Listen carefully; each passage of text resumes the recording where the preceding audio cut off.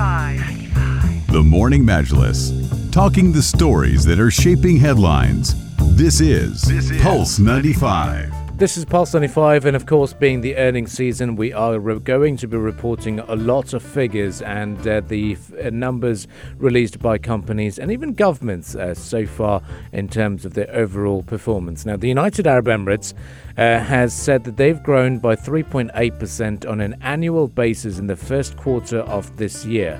Now, what they say has been the strongest contributor is the non-oil sector as it continues to push for diversification. GDP, or gross domestic product, in the 3 months to the end of March increased to 418.3 billion dirhams, equivalent to $113.9 billion. And according to the Minister of Economy, Abdullah bin Toq. Now, he said he was looking at the preliminary estimates from the Federal Center for Competitiveness and Statistics. Most sectors and economic activities that continue to serve as the key pillars of the national economy made significant contributions, particularly the transport and storage sector that has gained a lot of focus during these figures for Q2. Absolutely, Abdul Karim. The UAE economy has really witnessed impressive growth in those key sectors, and the key sector that you just mentioned, the transport and storage sector, emerged as the highest contributor to the GDP. It added about 21.79 billion dirhams. That just experienced a remarkable 10.9% growth compared to the same period last year. Now, following closely, the construction sector as well showcased a 9.2% growth, and that reached a total of 36.3 billion dirhams. The accommodation and food services activities also witnessed a great growth, about 7.8%, while the finance and insurance sector also achieved a 7.7% growth. The wholesale and retail trade sector recorded about a 5.4% growth that just exceeds about 102.3 billion dirhams. Looking at the non-financial project sector, that experienced also a 3.5% growth, and that also contributed more than 11.7 billion dirhams to the GDP compared to quarter one of last year. In addition to that, the IT or the ICT or the information and communications technology sector also witnessed a great growth, about a 3.3% of that. While the real estate sector recorded also a 3.1% growth compared to the same period last year. Yeah, and it really needs to be praised, I should say, the resilience of the UAE economy, because it's not been an easy year for many economies across the globe. And if we look at the array of measures that have been adopted by the UAE government, they've really been set to improve this resilience that I'm talking about of the economy, despite these volatile world commodity prices, inflation, and monetary policy uncertainty. Now, business activity in the non-oil private sector did strengthen in June this year as new order growth hit a 4-year high, which is actually the most pronounced improvement since June 2019. Why that's important is that is all pre-pandemic levels as well. The seasonally adjusted S&P Global Purchasing Managers Index reading did climb to 56.9 in June from 55.5 in May, with the health of the non-oil private sector improving in each of the past 31 survey periods as well. And the UAE economy is expected, as you stated, to expand by 3.3% this year and a further 4.3% in 2024. Looking ahead, though, the Emirates aims really to double the size of its economy to 3 trillion dirhams by the year 2031, with a focus on boosting non-oil exports and, of course, the infamous tourism sector as well. Look, I mean, for a lot of people, they have their own gauges or own areas or, let's say, benchmarks to assess the strength of the economy. For me, it is traffic. If you see a lot of traffic on the roads, that means the economy is booming. And we all remember the famous era of 2006 when the economy was at a very, very, very high peak as well. And, you know, how things were very busy. Restaurants are busy. You go into the popular shopping malls right now on a a Sunday evening. It is packed. Yep. It is busy. People True. are eating out, there's spending, there's Yep. tourists, there's locals, there's residents, there is everyone just having a quality time. And you would think it's otherwise since Exactly, it's summer. Yeah. exactly. Summer in the UAE tends to be a bit quiet, Very but quiet. nowadays it's not. No. Yeah. And always quite late on a Sunday evening. I Yes. always find. Exactly. Yeah. Well, we're up early on a Monday for the morning definitely. matches. Yes. So we have to have an early night. But no, I mean, you can also look at these stats. We'll talk about them later on. Is the Sharjah summer promotions, and they've said that they've witnessed a large turnout. And I go to the shopping malls and the Sharjah Co-op, for example, to make those tactical investments of that 200 dirhams expense so I can stand a chance to win that vehicle once again. And I look at the draw box. It's packed. Yeah. And you're thinking, wow, people are spending. This is And incredible. real estate sector also is Oh, booming, yes. especially here in the Emirate of Sharjah. yes. I just came across a report that just said that Sharjah just registered real estate transactions worth about 549.4 million dirhams in the beginning of this year. Wow. So it's really impressive to see that. You know, it kind of raises a question to me. You know, we talk a lot about how travel is the price of travel is through the roof at the moment. Yeah. Right. Is that potentially on one side helping the UAE because the residents aren't actually taking their money elsewhere and spending it elsewhere this summer, whether that's Europe, the Far East, wherever, they're actually staying in the UAE and spending it in said malls, said camps, said activities, and really helping the economy in that way, even in real estate as well. Yeah, that could be one way to look at it for sure. Definitely. Yeah, I go to I'm trying out a very premium gym in Sharjah recently, and that's busy. And I thought, wow,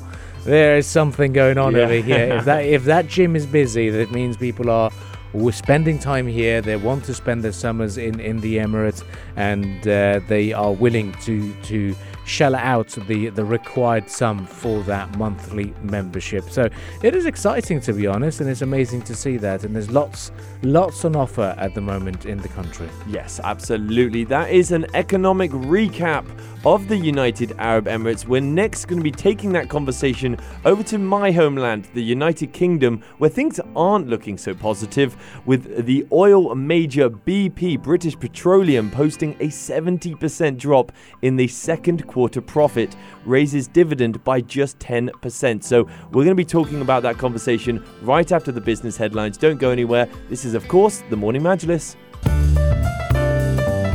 Pulse 95. Join the conversation with the Morning Majlis. Pulse 95. Remember, guys, do join the conversation by texting any viewpoint that you have to 4215. We would absolutely love to hear from you. We're going to be taking the conversation back to the United Kingdom. Because yesterday we did state that a lot of people weren't happy across the UK with the profit margin of British Petroleum, which are the giant oil company in the UK, big energy provider across the nation, and they actually reported a $27.7 billion profit last year in 2022, and it caused a lot of uproar because people were saying, how come you guys are achieving that high of a profit margin and we're really suffering with these high energy prices? Well, it's now turned it on its head, really, because the oil major BP stated yesterday that they reported a nearly 70% year-on-year drop in the second quarter profits on the back of weaker fossil fuel prices, echoing really a trend that has been observed across the energy industry as a whole. Now, the British energy major posted second quarter underlying replacement cost profit,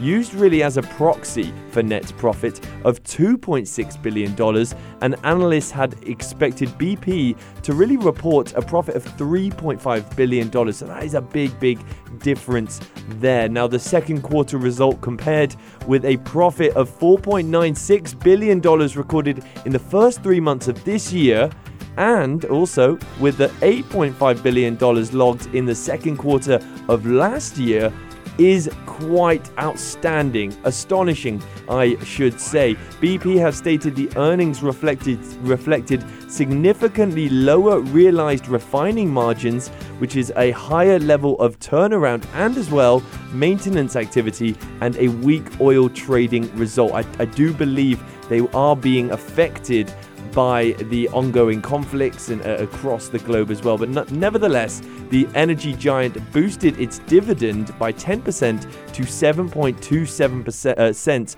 per ordinary share for the second quarter as well. And BP further stated it would repurchase $1.5 billion of its shares over the next 3 months. Well, yeah, BP is the latest energy firm to report profit drops on lower oil. And oil majors, they have also failed to match the bumper profits posted during the same period of last year amid the weaker commodity prices that we have witnessed. British rival Shell and French oil major Total Energies also on Thursday reported a steep drop in second quarter profit, while U.S.-based ExxonMobil's second quarter profit also slumped 56% year on year. Now, the West's 5 largest oil companies also raked in combined profits of nearly $200 billion in 2022 as oil and gas prices also soared following Russia's invasion of Ukraine. And for its part, BP reported an annual record profit of $27.7 billion for the full year of 2022. But oil and gas prices, they came under pressure, of course, in the first half of this year as global economies they jittered and outweighed supply-demand fundamentals. Yeah, looking at the prices of oil at the moment, trading around $85.72. WTI crude is $82.19. They have been ballooning on largest single week crude inventory crash in years. Now, one of the reasons why we're having that is because we know that there has been a little bit of a crisis situation in Africa at the moment, and of course, with that we have obviously the voluntary cuts led by Saudi Arabia and the suspension of crude oil loadings at Nigeria's Forcados terminal due to a leak risk as well. So as a result of that, analysts have also predicted that that we might see oil prices reaching around $100 a barrel.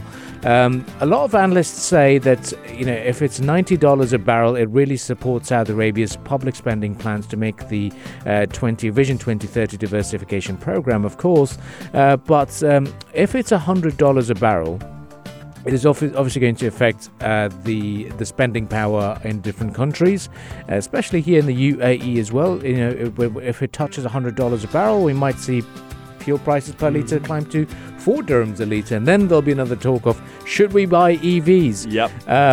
But it is going to, time is going to say or tell us, what's happening at the moment. There might be production output increase, you never know, but they will certainly, a lot of eyes will once again be on the OPEC Plus meetings and what they decide, because there could be an annual demand growth, and the latest report and inventory figures from China confirm the sense of robust oil demand, with the country seen by virtually everyone as the single largest oil demand driver globally. So also depends on how China performs over the coming few months. Yeah, no, definitely. I got quite lucky on Monday with the rising petrol prices. Okay. I did actually, it didn't cross my mind, and I went to fill up my car, and I asked just to fill up halfway, and then he peeped his head in the window and said, "Oh, by the way, sir, petrol prices are rising today." And I went, "I'll take a full tank."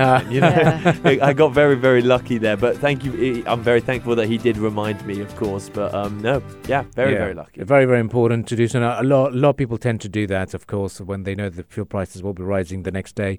They tend to fuel up and make the most of the slightly lower prices of oil. But we've actually got a dedicated podcast for that, because we spoke to Carfu, I think, a month and a half ago, and we talked to them about summer car care. I know a lot of people will be coming back to the country after their holidays.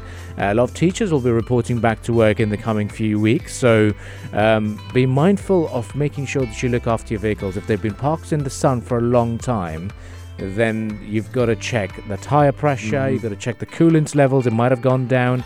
Maybe your car will still take time to get back up on its wheels again. You can tune into that podcast on our pages on SoundCloud, Apple Podcasts and Spotify, and that's where you can find that conversation that we did on even how to save fuel when you're driving around. Yeah, absolutely. Do go and check out that conversation because it was a great conversation. One to definitely check on all the podcast platforms, Spotify, Apple Music and SoundCloud as well.